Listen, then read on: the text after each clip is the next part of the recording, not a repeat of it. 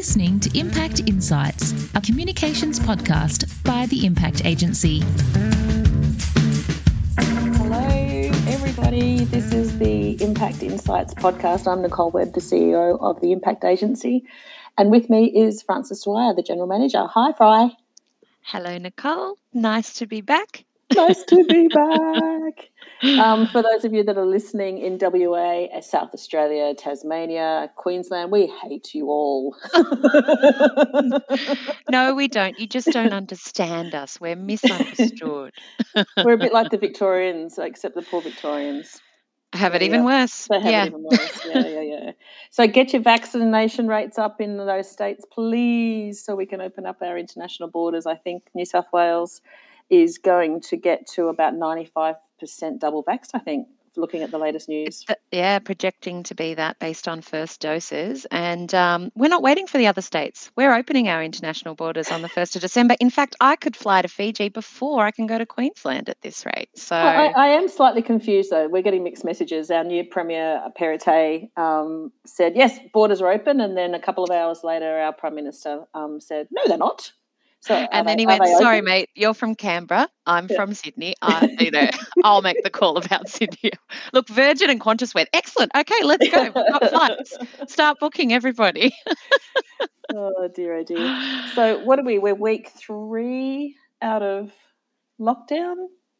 Is it week 3? Yeah, since we hit the 70%, which was that first milestone, and both Victoria and New South Wales have thought those two milestones of 70% and 80% double vaxxed were going to be a few weeks apart. But interestingly, they truncated and it hit 70 and then it hit 80 very soon after. And Victoria's set to open up quite substantially at their 80% mark this week. So it's very exciting to see, particularly as you said, the lived experience of New South Wales and Victoria versus other parts of the nation has been quite different. And we talked in the podcast before about how none of us would really ever understand what Melbourne went through last year. And having gone through it, funnily enough, we did end up going through something similar this year, but then they did again. So I think my girlfriend who has school-age children was saying she clocked up something around 200 and something days of remote learning since last year with her two boys. So, yeah, it makes me feel like, the 106 days or whatever it was that we had this year feels quite small in comparison to that. So really hoping that this reopening, the language that's being used is suggesting that this is the last of the big, long lockdowns, but looking around the world, we can see that there's sort of varying success and decision making going on about whether that is sustainable, depending on where you hit on your vax rates and your boosters and so on. Well, that's a nice segue into our topic for the day, is communicating out of lockdown or communicating post-COVID. And one of the areas that we wanted to discuss today was around internal comms, and we're hearing, our client Gartner has been very vocal about this recently as well.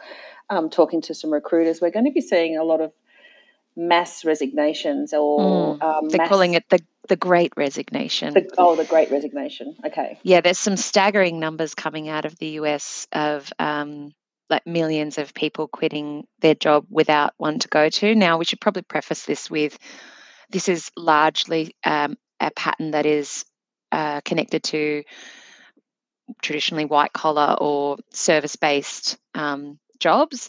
Those who are in the fortunate position that they can choose to stop work without having that next job to go to, because they've spent a lot of time reassessing their life. And I think that, Gartner's stat said something like 85% of employees globally saying that they've experienced burnout in the last year, and more than half reported worse work-life balance, despite all the positives that have been extensively discussed about working from home. And I think in Australia, outside of Melbourne last year, we largely got kind of the best of both worlds, silver lining side of the pandemic.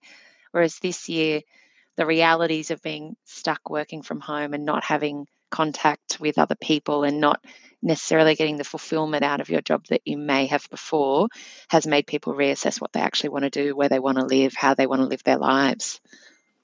So if you're an organisation then, what do you need to be doing to make sure you don't have that great, what is massic, not massive, the great resignation. The great resignation. So what do we do? I mean, we've talked about this, about, some retention strategies. We've been very flexible. We're not telling people that they have to come back to the office just yet. And also it's interesting because one of the things that we've explored with a couple of clients recently, actually, we've done a fair bit of work in this area, is around choices in mindset and language from leaders having a huge impact on employees and how they're feeling and responding to the current situation, whether it's a very open situation in the states that haven't been as affected, or whether it's a very sort of closed experience like in Victoria and New South Wales. And what we're hearing is that there are some leaders who have the mindset of let's get back to normal, that they've got this really strong attachment to the certainty of what they used to know and used to understand as the guardrails of the workplace, the physicality of the workplace, the hours, the sense of physically seeing people as a reassuring factor in understanding who was doing what and when without having to micromanage. They haven't been able to shift and find a comfortable spot in this hybrid or virtual workplace, and so they're just gagging to get back. Maybe some of them are trying to uplift their team by glossing over it. Go, but we're all doing okay, and it was, it's bump in the road, but we'll get back. And the reality is, a lot of people are like, no, actually, life has changed forever. Or maybe they're somewhere in between and they're just feeling, a little bit unsure. So it's the idea. We're exhausted. Yes, right? Yes, exactly. And then some of us have really felt it. And I think, I don't know about you, Nicole, but coming out of in the last couple of weeks has also been strange, like socially and personally. We talked about this yesterday. And so my go-to is, so what have you been watching on Netflix? It's like speed dating. Like, how do we start talking? But for someone like me, and anyone who listens to this podcast would not be surprised, when I'm nervous, I just fill the silence with lots and lots of words. All right. So can I share our first meeting? Yes. So Frances came over to my house for a meeting. You were there for an hour, maybe a bit longer. Yeah. I could not get a word in edgewise. Frances spoke for a whole hour. Then she left. I had to lie down on the couch afterwards. So these, as businesses, we have to be aware there are Franceses in every workplace, and you could need to protect your staff from the onslaught that they're not ready for because they've been in a quiet little cocoon for a couple of months. Oh my gosh. I think, and then I had another friend who was like booking things up the wazoo. She was like, let's do this and this and this and this. And then in the same friendship group, I had one that was like still under the doona going, nuh-uh, not ready, not coming out. So it just demonstrates that people are experiencing things differently. They're going to be coming out differently, and that won't be temporary. That for some people that's going to stick. So engaging with your staff and co-designing what the next looks like is going to be critical to not losing them. And also, I think a lot of leaders need to resign themselves, pardon the pun, to the fact that they are going to lose some people, and there's literally nothing that they can do about it. They can put their best efforts in, but they also need to acknowledge that if that individual is not motivated or, excited about that role or that profession anymore, then that's okay.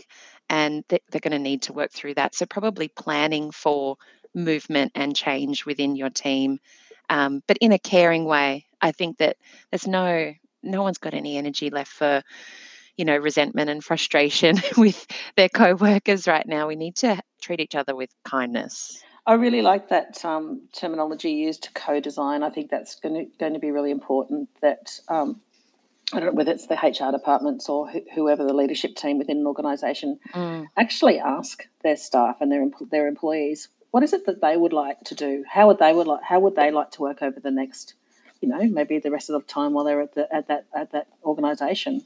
I think that's really important that we do that. And it's funny this time round for us.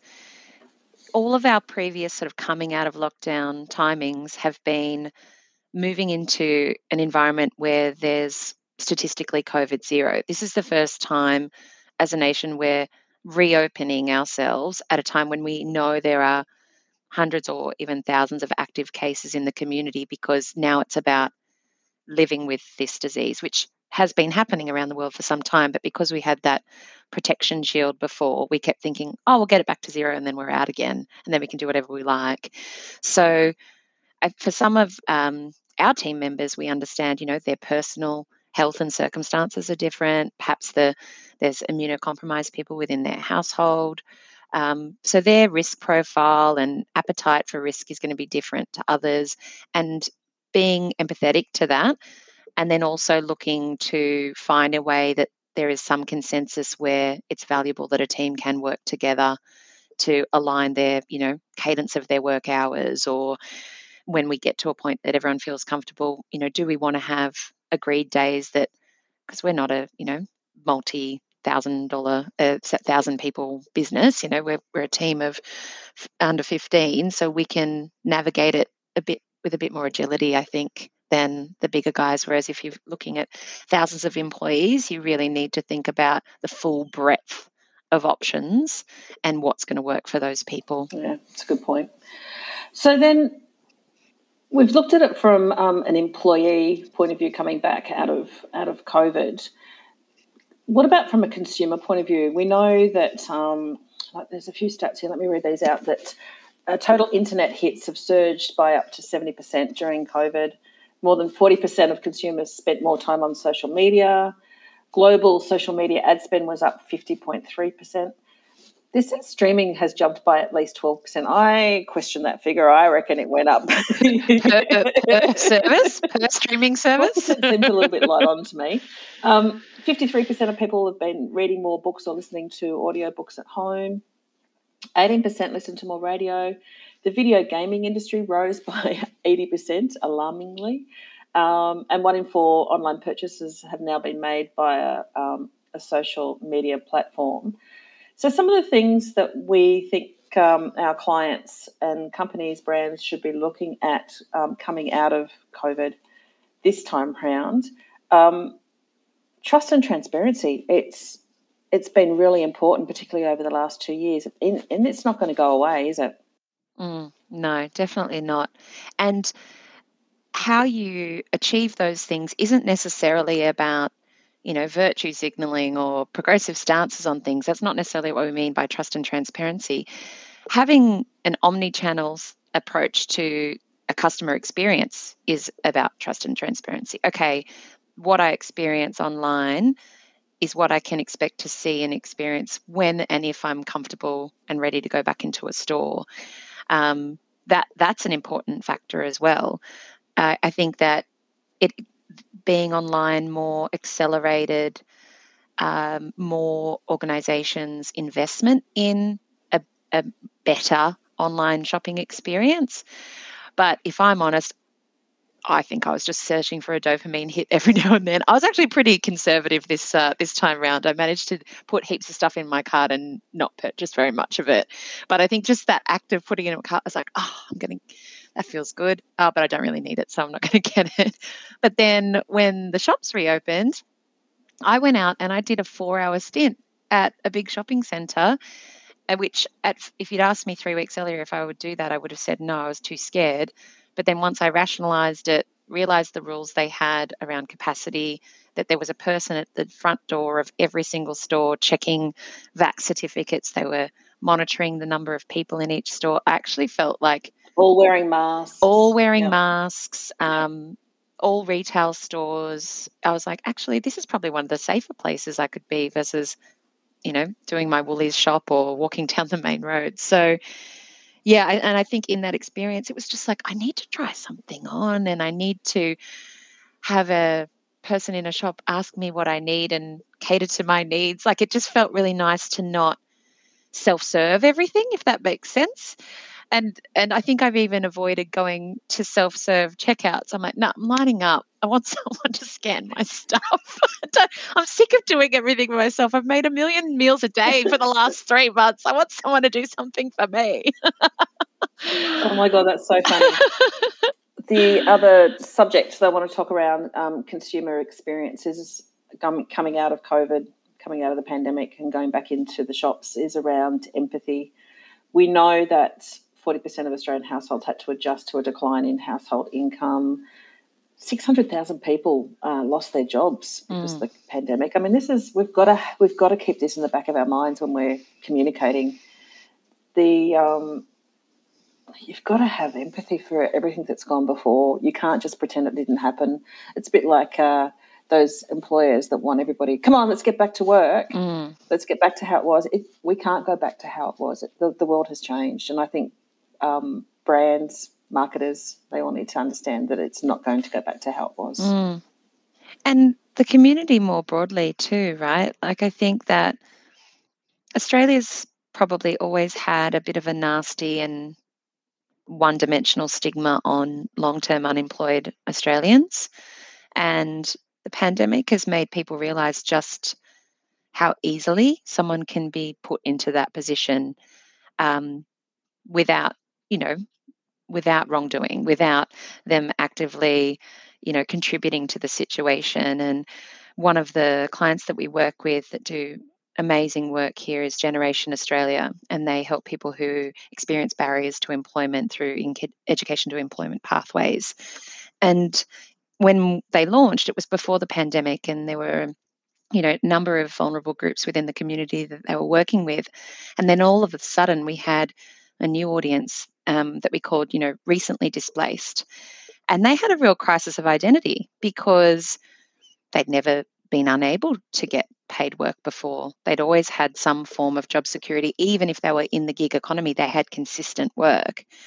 And the reality is that that's not the case for a lot of people in our society. So when you talk about empathy, I hope that some of those aspects endure too, that we don't judge people quickly based on whether or not they've been able to access employment in the last few years, because you never really know what's going on in people's lives. And sure, we all shared the pandemic as an experience, but everyone lived it quite differently.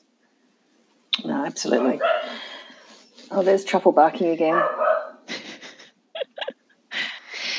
While we've got a barking dog, this doesn't really fit as a vignette, but I'm really worried about the dogs of New South Wales and Victoria. If we do go back to work, we also have to think about the dogs, and so many the dogs. people who have bought the dogs, many dogs, rescued the dogs, who are like, how the hell do I leave the house without my dog? They're going to be beside themselves. And as someone who owns a dog with separation anxiety, it's not fun. Look, it's probably not quite as big. I mean, we do have millions of dog owners across Australia, so I guess employers should be concerns, and then there's family, pets. Pets, maybe that's something that they should put up there as is this a consideration in how you'd like to consider coming to the physical workplace versus the virtual one? I reckon a few people would tick that. Doggy daycare. We're a dog-friendly office. We are a dog-friendly office. It's lovely. Truffle came in with me yesterday. He was very happy in there with Maddie. And finally, just wanted to talk about this whole localness. Is that a word? Localism? Localism is a really better word, much better word than mine. Thank you very much. If I could learn to speak English, that would be also awesome. We've all been working from home. We've been shopping at our local shops. We've been supporting the local community. How can brands tap into that, do you think, Fry? I think, I know I've been keeping the local coffee shop here in Stanmore, Mrs. Underwood, in business. Makes the best coffee, makes the best sandwiches. So, what can brands do to help? We're actually working on a campaign with an organisation at the moment that for a really long time has invested in local local community and manufacturing facility, and basically making products specifically for Australian taste and the Australian community. So they're not products that get exported. It's just stuff that is consumed here in Australia. And we're doing a campaign around this local lovely localism. Look, now I can't talk, it's catching. Lovely localism. And what they're doing is partnering with a community organisation in a number of cities across the country to celebrate the community spirit and what those towns are known for, and providing grants to those communities to invest in the things that the community find to be important, and really just trying to spotlight on the power of community spirit and how it's, particularly through the bushfires and the floods and the pandemic, how it's been such a strong element of how we've been able to endure. So that's one example. The other thing I was thinking of is something that can be tricky for brands is to consider how do I tap into that? It's such a disparate distribution system. It's like tricky for me to get into lots of communities.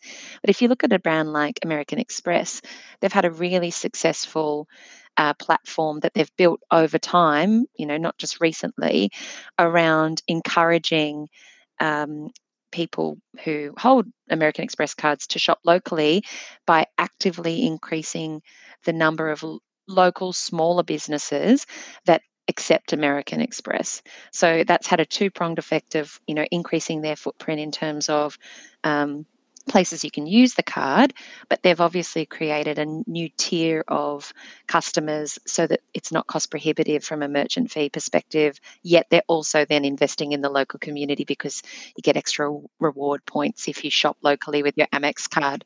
It's a really, really good case study. If anyone's interested in that, they should check it out. One of the other things that I've noticed I've been doing is looking to see where things are made. So when I've been purchasing, as you know, I have purchased a house online during you can buy anything online now. Yeah, I know. It's taking online shopping to the extreme. And but what I've been doing when I've been looking at furniture, for example, really looking at where things are made. I want to make sure, can I buy locally? Can I buy Australian made? And maybe that is something that that brands, marketers should be looking at. What component of this product is made here that we can celebrate?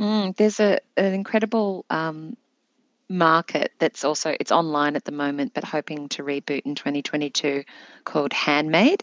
It's a big, huge quarterly market that occurs in Canberra, and people come from all over the country to exhibit there and sell goods. And you can only participate in that market if it's Australian made. So everything that's there, and it has grown year on year, and even through COVID has continued to be quite successful through virtual markets. So that demonstrates that desire for people to consider where their goods are coming from, and how every element of that supply chain, like where your dollars are going. So, as much as we love the convenience of the mass-produced stuff and understand that we need to have links to goods manufactured all around the world, I think that where you can consider Australian made, it's definitely been something that we've leaned into once we realised just how many things on the shelves were coming from overseas when during that pandemic, when there were delays and you walked into shops and there was like empty shelves everywhere. It made you realise. Yeah, it's mental. Unless you've got something else to say, Frances. I'm really excited today. I'm getting my hair cut for the first time in 5 months. So, I've got to go. You got to go. That is so exciting. I know. Yeah. My appointment is still coming up, and I think I'm going to be at about the 6-month mark by the time I get there. And I don't know if it's worth going back to blonde because I'm about half brunette now. I don't know what to do. I'm half grey, so definitely not going grey.